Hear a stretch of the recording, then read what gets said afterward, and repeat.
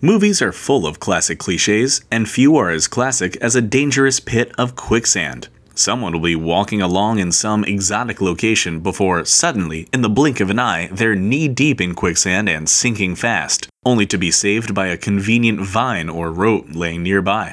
Movies might make you think quicksand is waiting for you around every corner, but chances are you won't encounter quicksand unless you go looking for it. And even if you found it, it would be pretty difficult to sink all the way down in a quicksand pit. So, what is quicksand, and how does it work? Quicksand is a catchy name, but really it's just sand that's overly saturated with water. That means there's so much water mixed in with the sand that the friction between sand particles has been reduced to the point where the sand is no longer solid. It's a mushy mixture of sand and water. Of course, if you step into water, you sink right in.